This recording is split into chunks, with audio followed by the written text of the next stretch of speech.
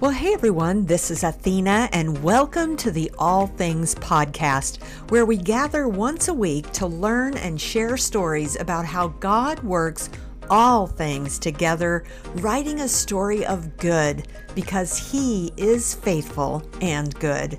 Every Wednesday, I'll be chatting with a friend who I know and respect, one of our Redemption Press authors, who'll not only share a personal Romans 8:28 story, but also help to give you tips and tools for your life journey. 2 episodes a month, we'll have an additional interview with a well-known author, and the other 2 episodes will include a time for Insider Insights, where I'll answer publishing questions from our listeners. So hey, let's get started.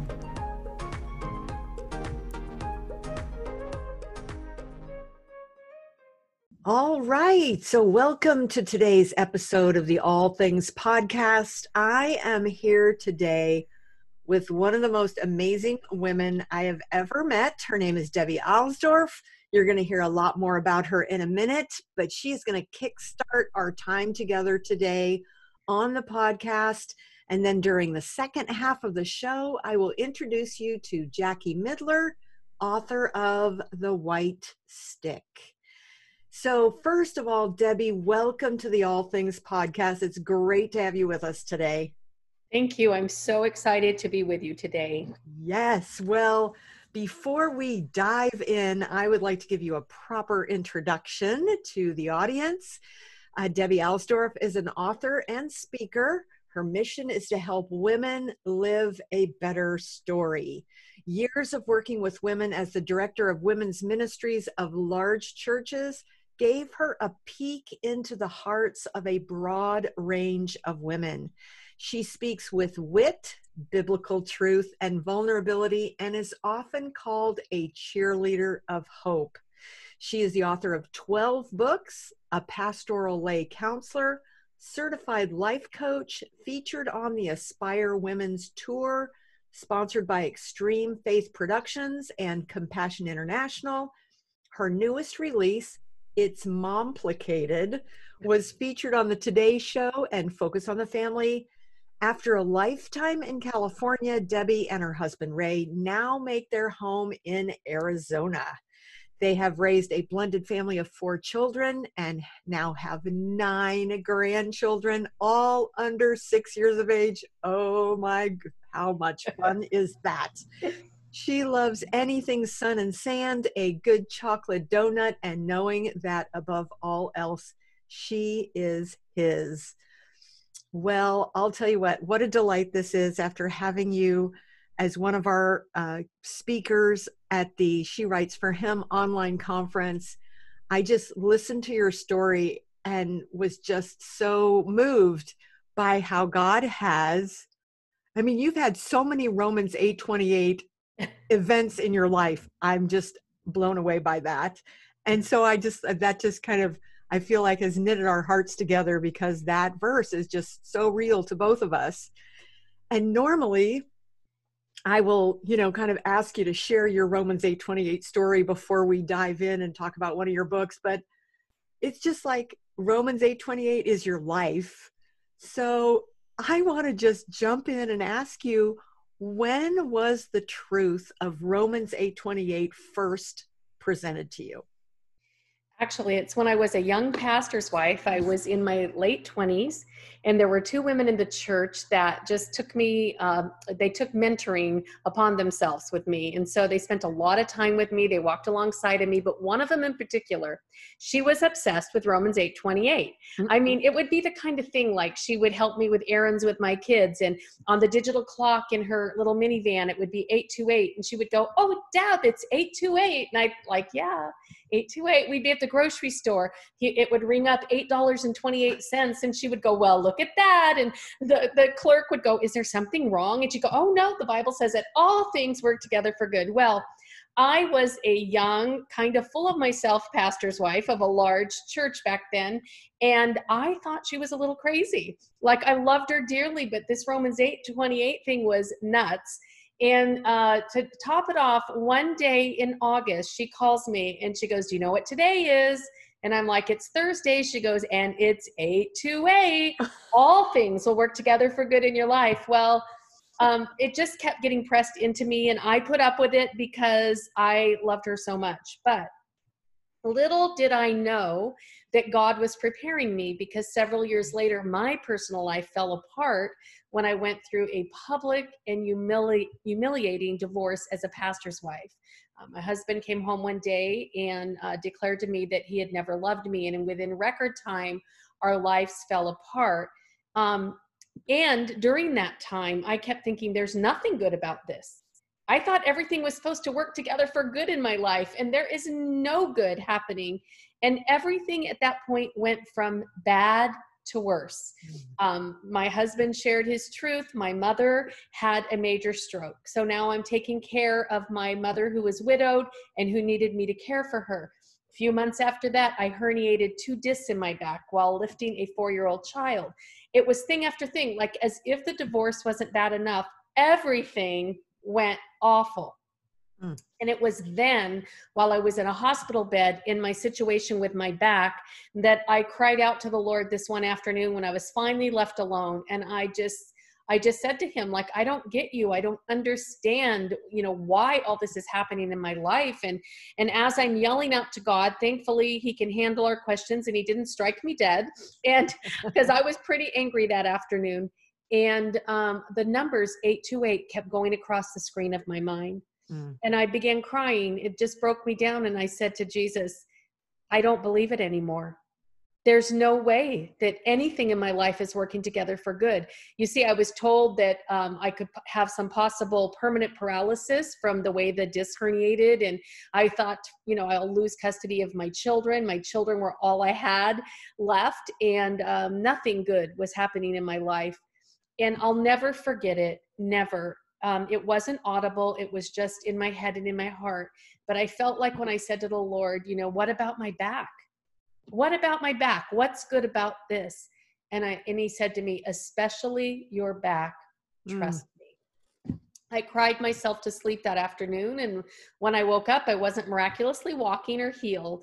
But within weeks, I began getting better. I never had to have surgery. I don't have any permanent paralysis. Wow. And it turned out that later, way down the line, the Lord used what was the darkest piece of the puzzle of my life that time, which was the back incident, because I was non-functional then. He used that to usher me into my future. So my friend, I thought that she was a little crazy, but the truth started becoming my own reality as I went through hard things. So then, as that happens to you, then I'll bet you start seeing everywhere, everything that happens. It's like, wow, you're starting to, anticipate how is God going to work this together for good? Right, because your eyes are opened. You start thinking, well, I believe that scripture. And even when things don't look good. So in this case, many months later, I actually met who is now my husband of 30 years at a parade. And I was there with my children. And at the end of the parade, like I never talked to him or anything. And he was there with his 2 children. And at the end of the parade, I made my children thank him for he had given them bubble gum and things. And he said, I know this is Justin and this is Cameron and you are. And I just said, oh, I'm Debbie. Thank you so much for the things you gave my children. And he looked at me and he said, are you just Debbie or do you have a last name? And I literally said, I'm just Debbie. I don't have a last name. And I ran down the street, tugging my little boys behind me, probably looking like I'd seen a monster or something.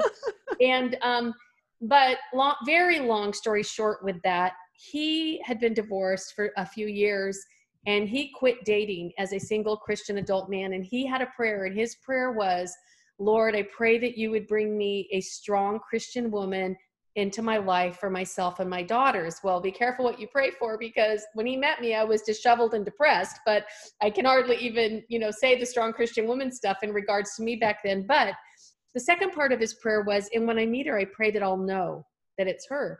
And somewhere during the parade, he thought that it was me. And I'm like, I'm clueless. And I go running down the street. Now, listen to this. How can somebody find a Debbie? Just a Debbie, No last name, needle in a haystack in the world, one Debbie in the world. Well, God is really creative because this man was a detective. What he did for a living. He was a criminologist and a really good detective, but even a good detective cannot find somebody with only that clue. So to speed this up and make a very long story short, if I had not hurt my back months earlier, he would have never been able to find me, because somewhere along the way, he remembered my 4-year-old son saying during the parade when an ambulance went by as a float, he said, the last time we were here, we were visiting my sister, the last time we were here, my mommy broke her back and we got to go in an ambulance.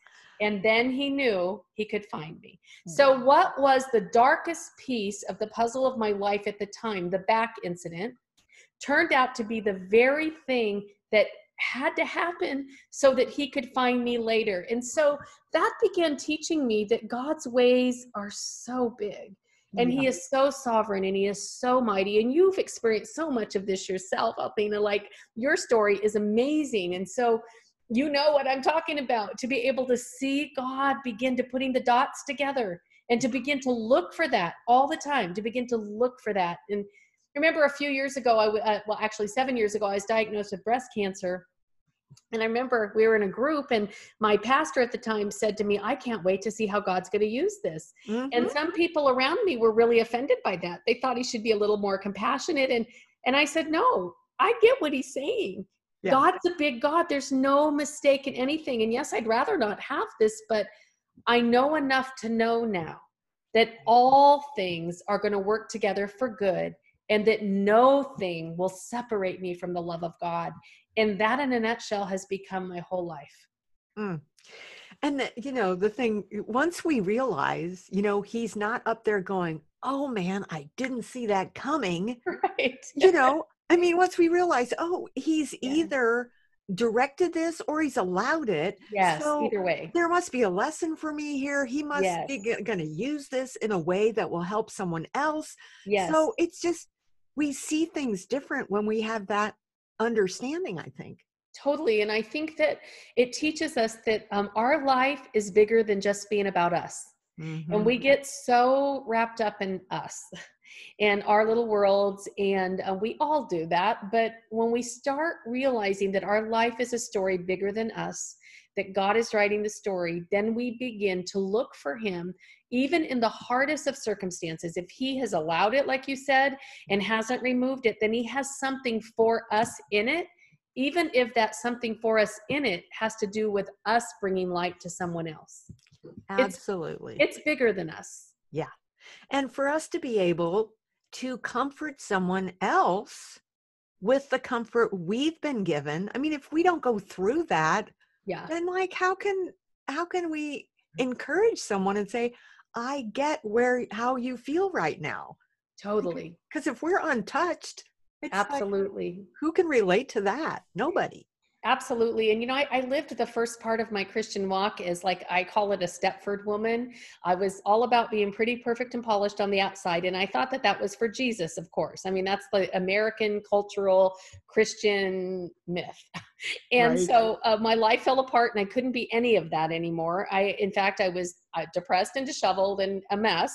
And I didn't know if I had any purpose or worth any longer. And when God pulled me out of that pit and began reshaping and reframing my life, I didn't ever want to be the poster child for a depressed Christian woman or a divorced pastor's wife or any of those things. But God, in his love and goodness, has allowed pieces of my story for me to walk through that help me have compassion on other women. I mean, I was the kind of Christian that thought if a woman got left, then she must have done something terrible. I mean, I'm embarrassed to say that, but that's how judgmental and prideful I was. And now I get that somebody can just be blindsided and they need love, comfort, and support and prayer. And so it really radically changed me. So even in that, there's an 8:28, because that verse, what is so great is verse 29 is more important, that because whom he foreknew, he planned for us to be transformed into the image of his son. So all of these things are working together for good to make us more like Jesus. So that's a bottom line. Totally. And where he does his best work is in our brokenness. Yes, absolutely. I mean, Uh, and for you to get rid of that facade. I mean, yes. well, it's not like you said, I'm going to get rid of it. It's just like Yeah. the It got circumstances. crashed. Yeah. Yeah, totally. But then for you to just be totally broken. And I mean, that's when we feel him so much more in those Totally. moments and understand his grace. To embrace brokenness is to become free, Yeah. to finally become free. And I didn't realize how much in bondage I was, just pleasing other people and trying to fill a role, trying to study so that I would have the right answers. Um, I didn't realize how much bondage I was in until my life fell apart. And now, there were three things that had to rebuild my life. The first was I had to get real. I had to get real with God and admit that I wasn't perfect, never was, never will be. My life would never be perfect, because once, you're divorced, even if I thought even if I remarried, now I'm going to be in a crazy family, and, like nothing will ever be perfect again. And so I got real with God, and then I had to go back to the basics of his word. And I literally, during that time, and I still do this, I prayed that he would make his word real to me as if I never read it before. Mm. So I would sit with portions of his word for a as long as necessary, until I had time to practice walking out in that truth. And it just reset everything in my life. And I still have brokenness. I still have problems. I will be growing until the day I take my last breath. And some of it is, has led me to write what you said was the latest book. It's Momplicated. That's just the mother-daughter relationship can be very complicated. Mm. And I loved my mother very much. She's been gone for many years, but we had a very hard and difficult relationship when I was growing up. And so I co-wrote that book with a therapist, and because she was my friend, and she told me, boy, almost all the women I see have mother issues. And we realized that this is a problem, and everybody's afraid to speak up about it. You don't want to speak up against a mother. We were both mothers ourselves. So the approach that God began taking with us, and how he's taken in my life, is to understand that my mother was just a woman with her own broken places. Yeah. And she undoubtedly did what she knew how to do. Right. And unfortunately, I got hurt a lot along the way. But later we both became Christians, as grown-up women, and we healed our relationship. The Lord healed it. But that doesn't erase the fact that I had this whole narrative going on from the time I was very young, that I was absolutely worthless. Mm. I had this whole rejection narrative going on. I had this whole lonely narrative going on. And it took the power of the Holy Spirit to begin going to the deepest parts of me, to begin healing me and showing me what was true about me, not what I had learned to believe was true about me, without blaming anybody. Right. Our story, all of us have a story, and our stories begin in the home. Yeah. For better or for worse, they begin Yeah. in the home. And we don't want to blame anybody, but it's so good to look at what we believe that doesn't line up with scripture, because we've probably been believing it a really long time. Absolutely. And the struggle, I know that I see, I know I had it, I know I see it everywhere, is we get saved and we're like, okay, I'm a new creation. I'm under, Yes. everything's under the blood, and Yes. we like completely distance ourselves from our past Yes. when there's still a bunch of festering wounds there that need to be cleaned out, and Jesus needs Absolutely. to heal, but we don't, we do whatever. I mean, I know being a workaholic, that was my medication of choice. There's lots of us that can come up with, nice looking on the outside ways to minimize that pain so we don't have to deal with it. Absolutely. And But that's what I was doing with the whole perfection thing. right. If I could just keep things buttoned in, and if I could just, be checked off on a list as the good Christian pastor's wife, then, it kind of helped me not feel that early childhood pain. But like you Right. said, at some point, there is a need to heal it. And I just, when you said that, I don't hear very many people say that. And I felt like, oh my gosh, you and I, we are heart sisters. I could just tell you that right now. But when you said that we become Christians and we never look back, and we just, because we've used scriptures like, you're supposed to press forward and not look back. True. But even the Apostle Paul said, when I was a child, I thought like a child, I spoke like a child, but now I'm a man, I put away childish things. Well, most of us have never been encouraged to put away the childish things. Right. We're just going to charge right in there in the name of Jesus, and we're going to be okay in our power and our strength, and we don't realize that we're doing it.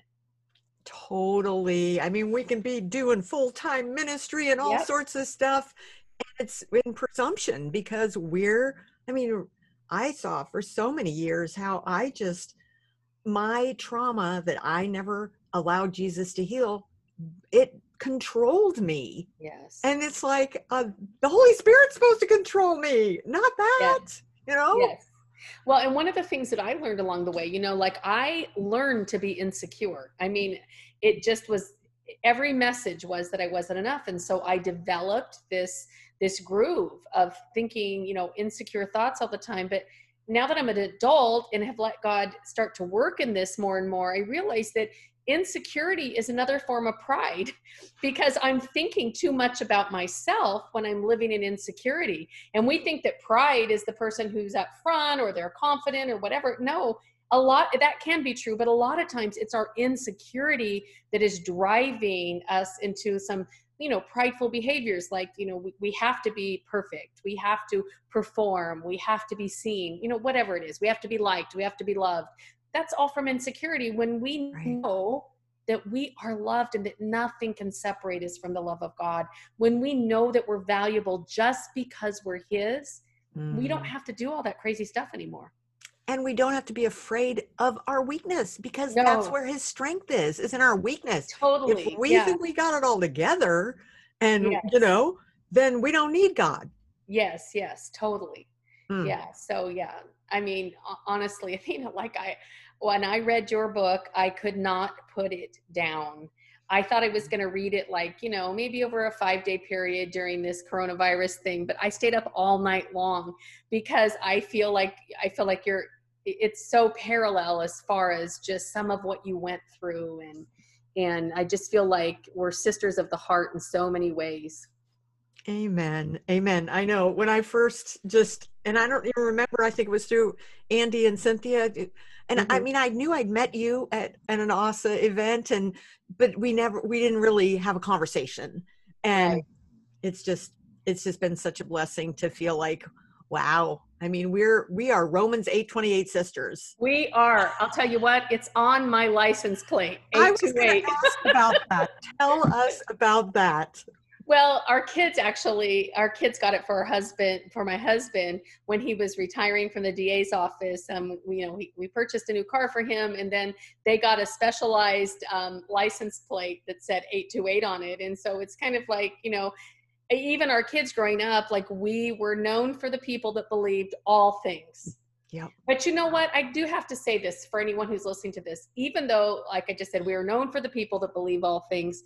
I still get so many doubts and I have to look myself in the mirror, or I have to dig down deep in my own heart, and I have to tell myself the truth in the middle of doubt and say, no, all things are going to work together for the good, even this thing that's causing me pain, grief, or doubt.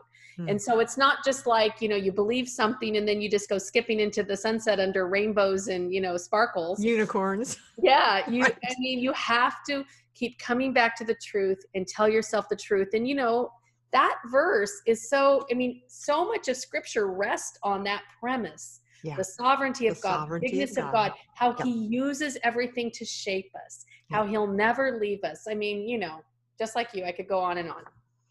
Well, and I love that because it's true. It doesn't say all things except right. Your husband divorces you, or except when you've gone through spiritual abuse, or except this, that, or the other. So if it says all things, we just have to remember it's His character.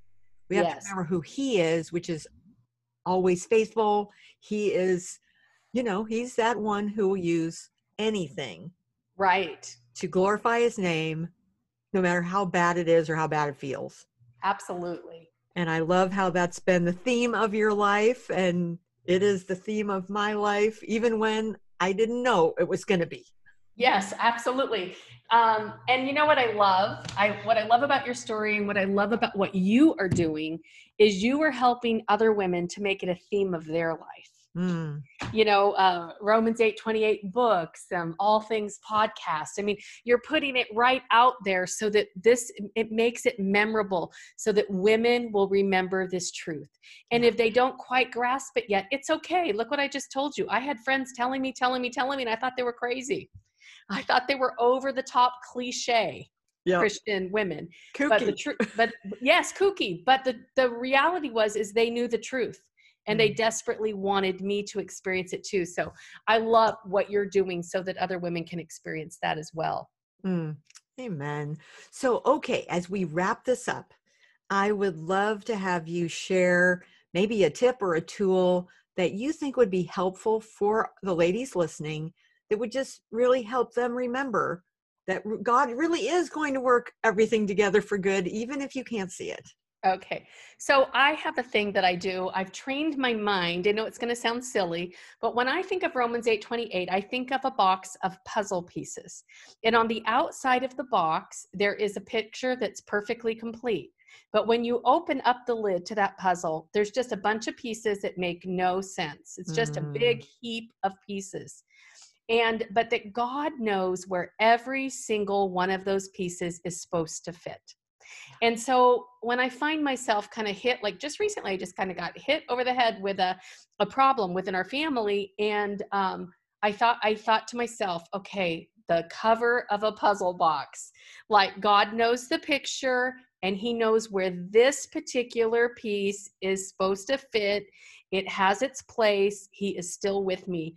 Another thing that I do besides, thinking of that, like the puzzle piece thing is, many times if I'm in a trial and I need to remind myself of the truth, I will set an alarm or set my watch to go off every couple hours and I will stop. And like in this case, let's say I would thank God for everything that truth entails. Just it takes less than a minute. Right. Father, I stop right now to thank you. In the middle of my day, I stop to thank you that in all things you're working together for the good. And in this situation that I'm in, I don't like it, but I'm going to trust you that you're working. I'm going to trust you that nothing can separate me from your love. And I'm going to thank you for that outcome that you're shaping me like Jesus. That maybe 2 hours later, the alarm goes off again. I'm still in my same trial and I stop and pause. Father, I thank you for your word, whatever word it is that I'm working on. But particularly with his love in Romans 8:28, I think that we forget. And so we have to have reminders and we have to remind ourselves. That is so good. And it's proactive. It's being intentional. It's not just, reacting to the situation, but saying, okay, this is what I'm facing. I'm not going to deny it, but I'm going to remind myself of who you are. You're faithful. And so I know I can trust you. Because so much of life isn't our circumstances. It's what we believe about them. Yep. And so when we keep telling ourselves the truth of God's word and it begins to penetrate our deepest parts of our heart and our mind, we begin seeing our circumstances differently. We do. We don't see them as a disaster or a problem that can never be solved. We see them through the eyes of a God who can solve everything and who uses everything, every little piece. So it's just another opportunity for us to be able to tell other people, you know what I just faced and look what God did. Yes. I love it. I love it. Well, if we have some ladies who are listening today and they want to find you on social media or online, what's the best way for them to connect with you? I'm actually on Instagram just by my name, Debbie Alsdorf, and I'm on Facebook, Debbie Alsdorf /author. And my website is debbiealsdorf.com. On Facebook, I regularly do groups. Right now, I have 200 women going through my book, The Faith Dare, which is a 30-day dare. And I interact with them on a daily basis, go live with them a few times a week. It's great fun. And it's just such a great sisterhood of faith, a new group of women all the time. So if they want to hear about that, they'll see me putting that up on one of those social sites. Wonderful. Well, thank you so much for being with us today. It's been an absolute delight to have you on. Thank you so much. What an honor to be with you. Thank you.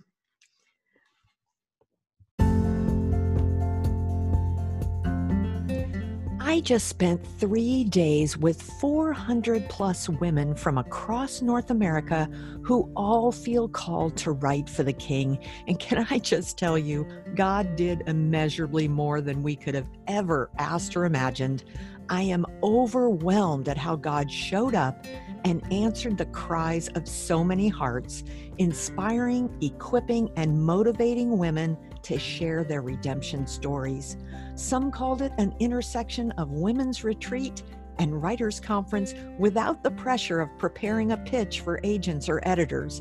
I love that description. If you missed the conference, you can still join after the fact to view all of the teachings, 5 keynotes, 2 panels, and 8 breakout segments, and connect with others in the private Facebook community. Go to shewritesforhimconference.com and get in on the incredible teaching and inspiration.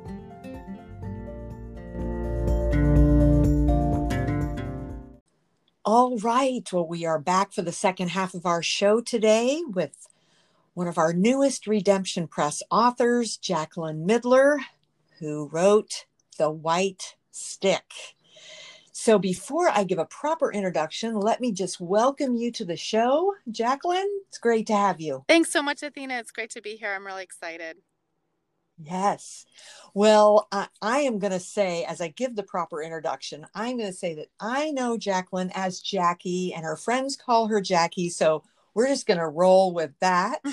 But as an avid reader and devoted mother of 3, Jackie Midler gives voice to the women who have had abortions and live with the regret and shame of that decision. White Stick is her debut work, birthed from the years-long journey to healing and redemption, and her desire to open the eyes of the world to the harm this choice brings to women. She has a degree from Johnson & Wales in marketing with concentrations in English and psychology. She is a trained stillbirth doula working with families of fatal fetal diagnosis and pregnancy loss at any stage. Wow. Jackie works in the meetings industry as an independent contractor, helping her clients find and contract hotels and resorts for their meetings and events. She volunteers with her local Pregnancy Choice Center, helping women through sharing the love of Jesus and her story. And just to give you a little insight into her, I have a few fun facts. She knows how to catch, fillet, can, and smoke salmon. Oh my gosh, I am impressed. She loves to fish. She lived in Albania as a missionary for a year. She is an avid fiction reader and has been known to finish a book in under a day if it's good. Whoa. And she always has a story to tell about her experience. She usually finds herself in the most awkward, crazy situations, and it's not always funny in the moment, but she ends up laughing later.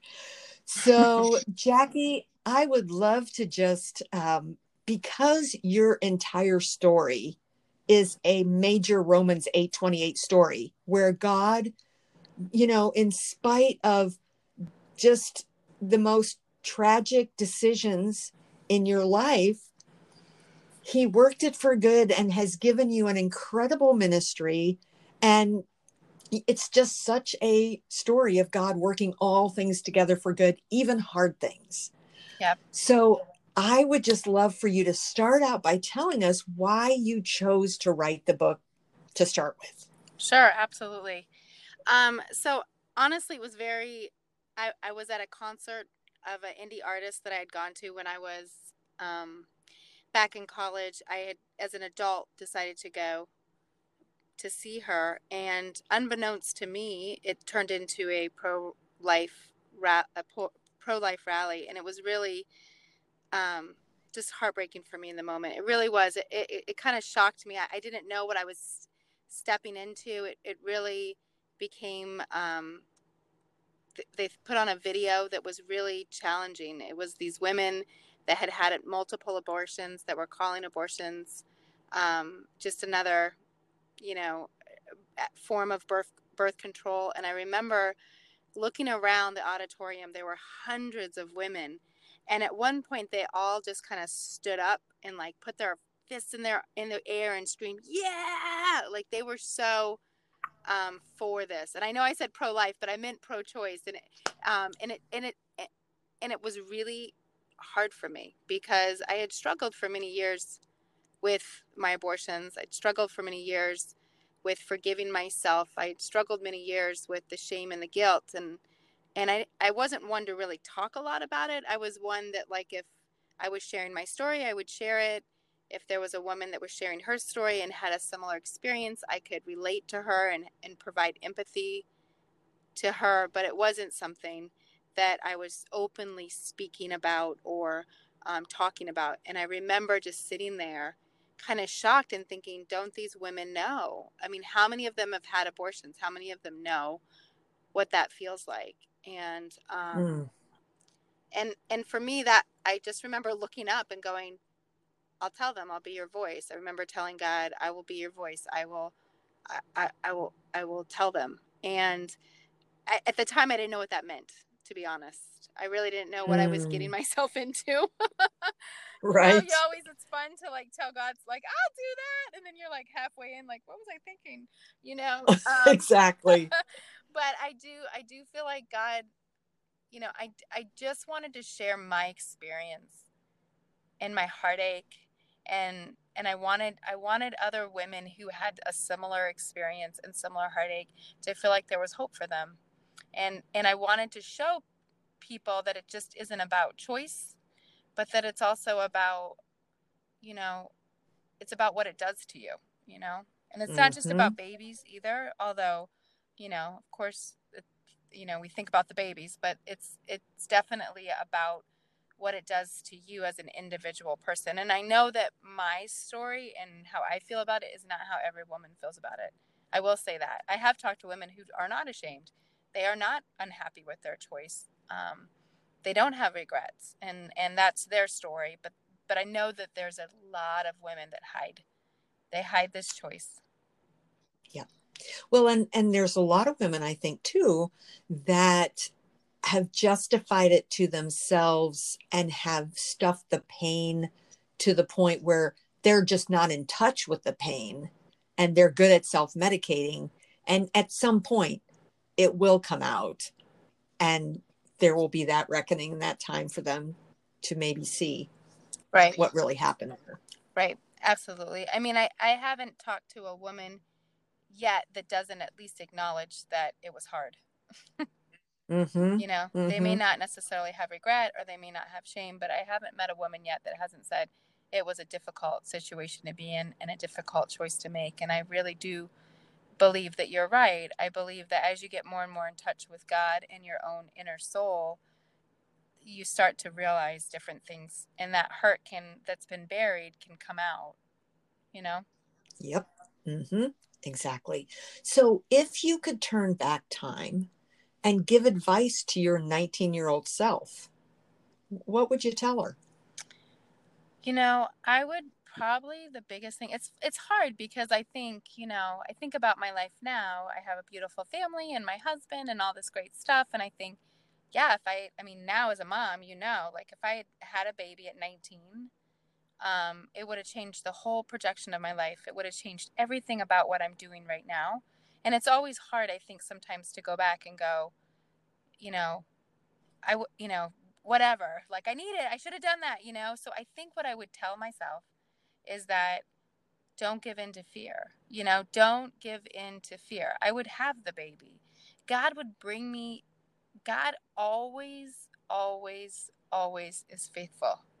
He is. It's just his part of his spirit. And so I think I would tell myself, you have to be true to who you are. Don't give in to the fear of what could possibly happen. Just make the choice that's right.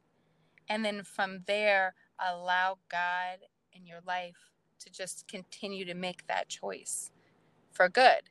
I think that's the thing. I think for me at 19, I didn't really have a relationship with God. I didn't know God. And I knew it was wrong, but I didn't really know God. And so I think I just listened to what everyone else said, which is going to ruin your life. You're going to lose your scholarship. You know, you're going to have a baby. How are you going to support a baby? How are you going to take care of a baby? What are you thinking? And all of those things just jumbled together. But what's crazy is I've met women that were 19 and had a baby.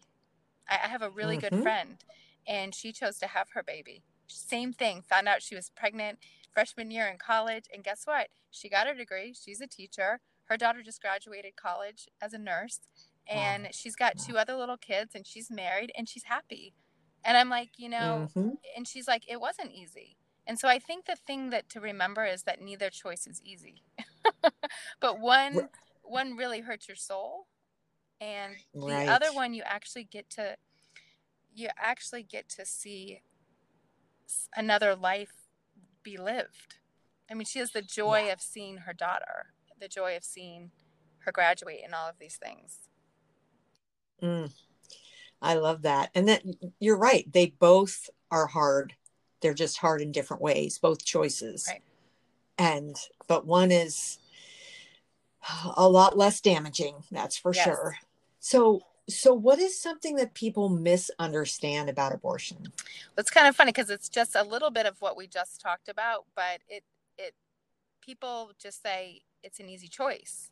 It's a choice, you know, we want our choice. It's a free choice. It's an easy choice. And, you know, it's another form of birth control. And, you know, I that's what I believed. Honestly, prior to my first abortion, I knew it was wrong, but I thought, okay, well, I'll get it done and then it'll be like it never happened. And I'll move on and I'll still have my life the way it was before this inconvenience of being pregnant, you know? And so you kind of lie to yourself in that regard. And so I think that's the biggest lie that's told, is that it's an easy choice, that it'll just get rid of it and allow you to, you know, go back to exactly the way you were before. And it doesn't, it scars your soul. Which you can't. Exactly. And isn't another one that it's just a clump of tissue? It's not really a life. So I'm glad that you brought that up, because I really do think that that is something that, you know, you could say when, you know, back when Roe versus Wade was put into law, because they didn't have the technology that we have. And I always say, you know, with technology comes responsibility, and, you know, we can see the heartbeat at 6 weeks, 5 weeks, you know, we can see the hands and the toes and the face at, you know, 10, 11, 12 weeks. We can see it's not a blob. We can see what it is. I mean, we have the technology now. They have 40 ultrasounds, you know, you can see features, you can see eyes and nose. And so we know. So there's no more lying. There's no more, we don't really know, you know, we're acting in ignorance, that we know that the baby feels pain by 19 weeks. And most likely even prior, but scientists can confirm that, you know, 19, 20 weeks, they can confirm that the baby, you know, feels pain. And so I think with that comes a responsibility to at least recognize what it is we're doing. You know, I mean, I think that's really the challenge, is that, you know, you've got to be willing to recognize, okay, this is what I did. This is what we're doing. This is the choice I'm making. And I don't say that lightly. You know, there are women that, you know, they get raped, they get molested, there's all kinds of stories, and even just they're poor and they don't want to have a baby. I get it. Like I completely understand that feeling, and I'm not trying to judge it. I'm not trying to be like, you know, oh, you know, I really don't. I feel like my story is not political. It's personal, because I walk the walk. And so I really feel like it's important for me to say that, because I don't want this, you know, my words to be condemnation or judgment or draw a line in the sand. That's not the purpose of being a voice for this in my, you know, it's just to provide compassion and empathy, and allow people to really understand that we do know what a baby looks like at 5, 6, 7 weeks, 8 weeks. We know that now. And so now with that understanding comes responsibility. Yeah. So who is God to you, and what is something he's shown you through writing this book? So God, you know what? God and I have a really funny relationship. I'm going to say that. He has to be abundantly clear with me. I don't know if it's just because I'm, arrogant by nature or hard-headed or prideful. I really don't know. But he is one, he always has to kind of, you know, show me. I very rarely Mm. learn by watching other people. I very much have to kind of figure it out by myself, which is really a harder way to learn. I wish I was more, as I've aged, I think I've developed that skill. He's helped me to develop that skill a little bit more, but I think, he's so faithful to me. He's so fun, like I laugh with God sometimes because I really just feel like, I'll be like, for example, when we were first married, me and my husband, I would totally always think that my way was the best way. I mean, because of course it is, right? A woman knows best and, Right. whatever. So I would always be like, and my husband and I think completely differently. He's just a different way of thinking. I don't even know. And he would come up with an idea of doing something and I would be like, absolutely not. That would never work. And he'd be like, you never let me do anything. So I was like, all right, you know what? Go ahead. And I'd look up at God and I'd be like, it's never going to work, never going to work. And of course it would work perfectly. And I would look at God and I would be like, what the heck? Like if I tried it his way, it would not have worked. It's just that somehow I really felt like God was showing me to trust that there was more than just my way. And that's how God is to me all the time. It's he's okay, he's like a patient father waiting for me to get it. He's always willing to meet me where I'm at and then maybe push on me just a little bit to get me to where he wants me to be. And then maybe I'm there where he wants me to be. And it's one of those wonderful moments you have in your relationship with God where you're filled with joy and you're so happy and everything's wonderful. And then maybe a week later, you take 2 steps back and then he just kind of quietly nudges me to get back to that spot, And it's this constantly kind of ebb and flow in our relationship where, and then in the hard times and the times where tragedy and things happen in your life, I feel like, he's there. And honestly, he's my protector. He stands up for me. There's a lot of prayers that I've prayed where I don't fight with a situation. I'll just pray that God takes care of it or God vindicates me. There's a couple of situations in my life where I was wrongly, accused in a sense or unjustly, condemned. And I didn't know what to do. And I just prayed that God would fight on my behalf. And it always came out. The truth came out and I was vindicated every time, So I feel like, people that don't have God, they really, really, really miss out on the attributes of God's personality and character in your life. I mean, he just does such amazing things in a day-to-day existence with him that my life would be worse. He does. Obviously my prayers for everyone to be saved.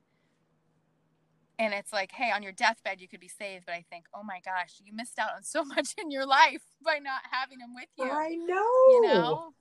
It's just, it's an amazing thing. God is an amazing thing. He's so amazing. Yep. And the journey is just so rewarding and enriching, even in the hard times and on the mountaintops and in the valleys. He's there with us in both places. Very true. And he doesn't waste our pain. No. So what would you tell another woman who is struggling with shame and guilt?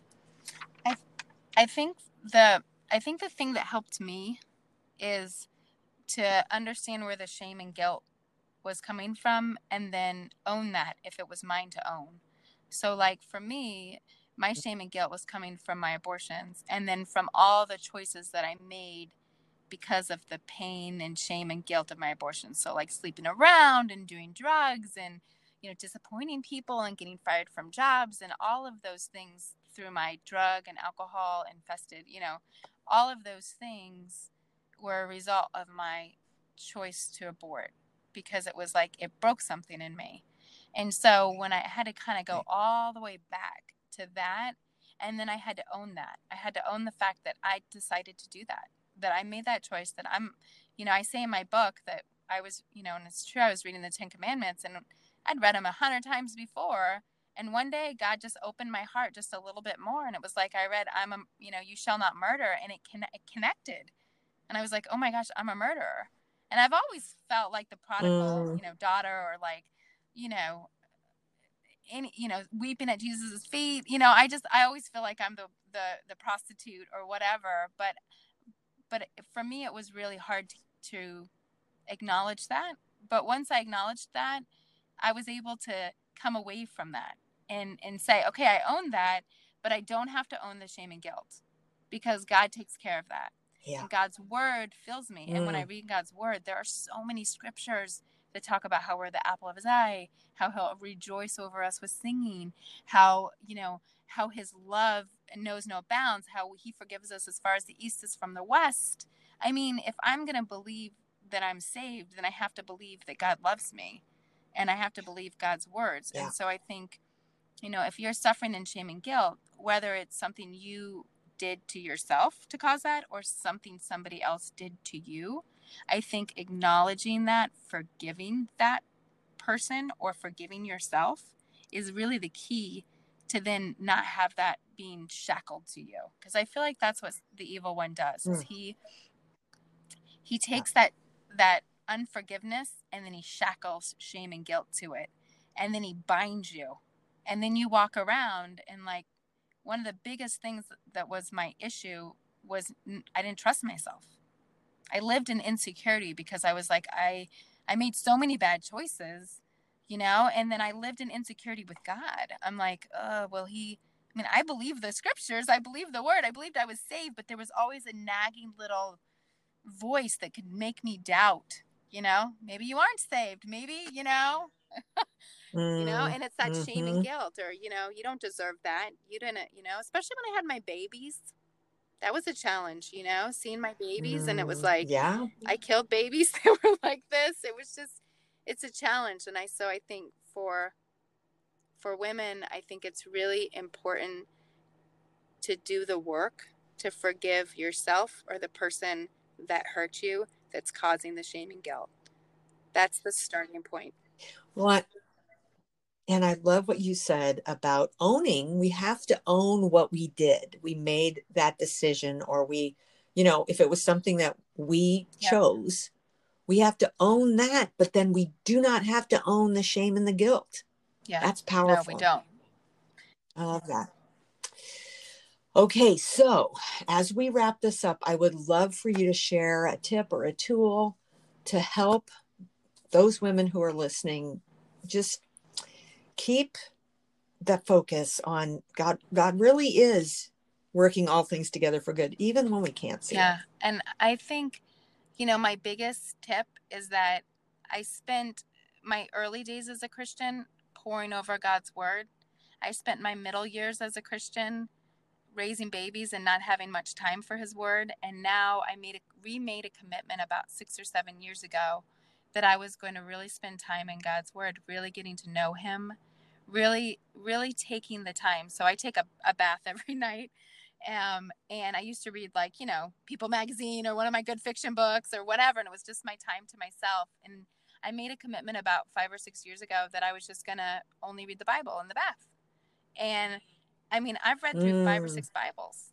Like, I'm a fast reader, but I literally have. And now I read all different translations of Bibles. And it's just like, I made that commitment because I realized that I had lost my first love from how I felt when I was a baby Christian, when I was on the mission field in Albania, that somehow raising babies and being married, and although it was all lovely stuff and having friends, it was filling up my life, and I didn't have a lot of time for God. And so when I made time for God, he showed up, and he showed up powerfully, because all of a sudden it was like I couldn't get enough of his word. And it took a while. It took like a month of me really committed to reading before I started to feel that spark in your soul where you're like, wow, this is really cool. Oh my gosh, what about this? What about that? And you're going kind of, you're really learning, and your soul is growing. And I really think that that's the key, spending time with God. I started to only listen to Christian music. So now all the time I have Christian music playing. So then, even when I'm cooking in dinner, I'll have, Lauren Daigle or some cool Christian artists on, and they center me to God. Like everything is pointing my focus back to God, because the world is so distracting, and being a mom in this day and age is so distracting, and being a wife is so distracting, that I feel like, and working is distracting. I feel like I need everything to bring my attention back to God. And when my focus is on Him, miracles happen. Yep. Amen. That's good word. Good word. So if we have some women listening today who want to connect with you online, on social media, where's the best place for them to find you? I am on, I have a website, JacquelineMidler.com. I also am on Facebook, Instagram, Twitter. I'm all over. They can email me too. All of my website will take you to all of those links. And then and it will also allow you to email me. And I also have a YouTube channel, and actually am putting out some videos about these kinds of things, every now and then, that people could watch on YouTube. Perfect. So if we're going to Google you or find you online, it's JACQUELINE Midler, MIDDLER.com. Perfect. Well, thank you so much for being with us today. It was just an absolute delight to have you on and have you share your story. And I just love how God has turned all of those things around to glorify His name. Thank you so much, Athena. I really appreciate all your help and wisdom. It was wonderful. So thanks for joining us today for the All Things podcast, brought to you by Redemption Press and the Romans 828 bookstore. So, hey, I'd like to ask you a favor. If you would consider sharing this episode with your friends on social media, of course, only if you thought it was helpful. Or if you haven't yet left a review of the podcast on Apple, I would really appreciate it, as it'll help other people find the show and let them know it really is a good one to listen to. So thank you so much for listening today, and I'll see you next week.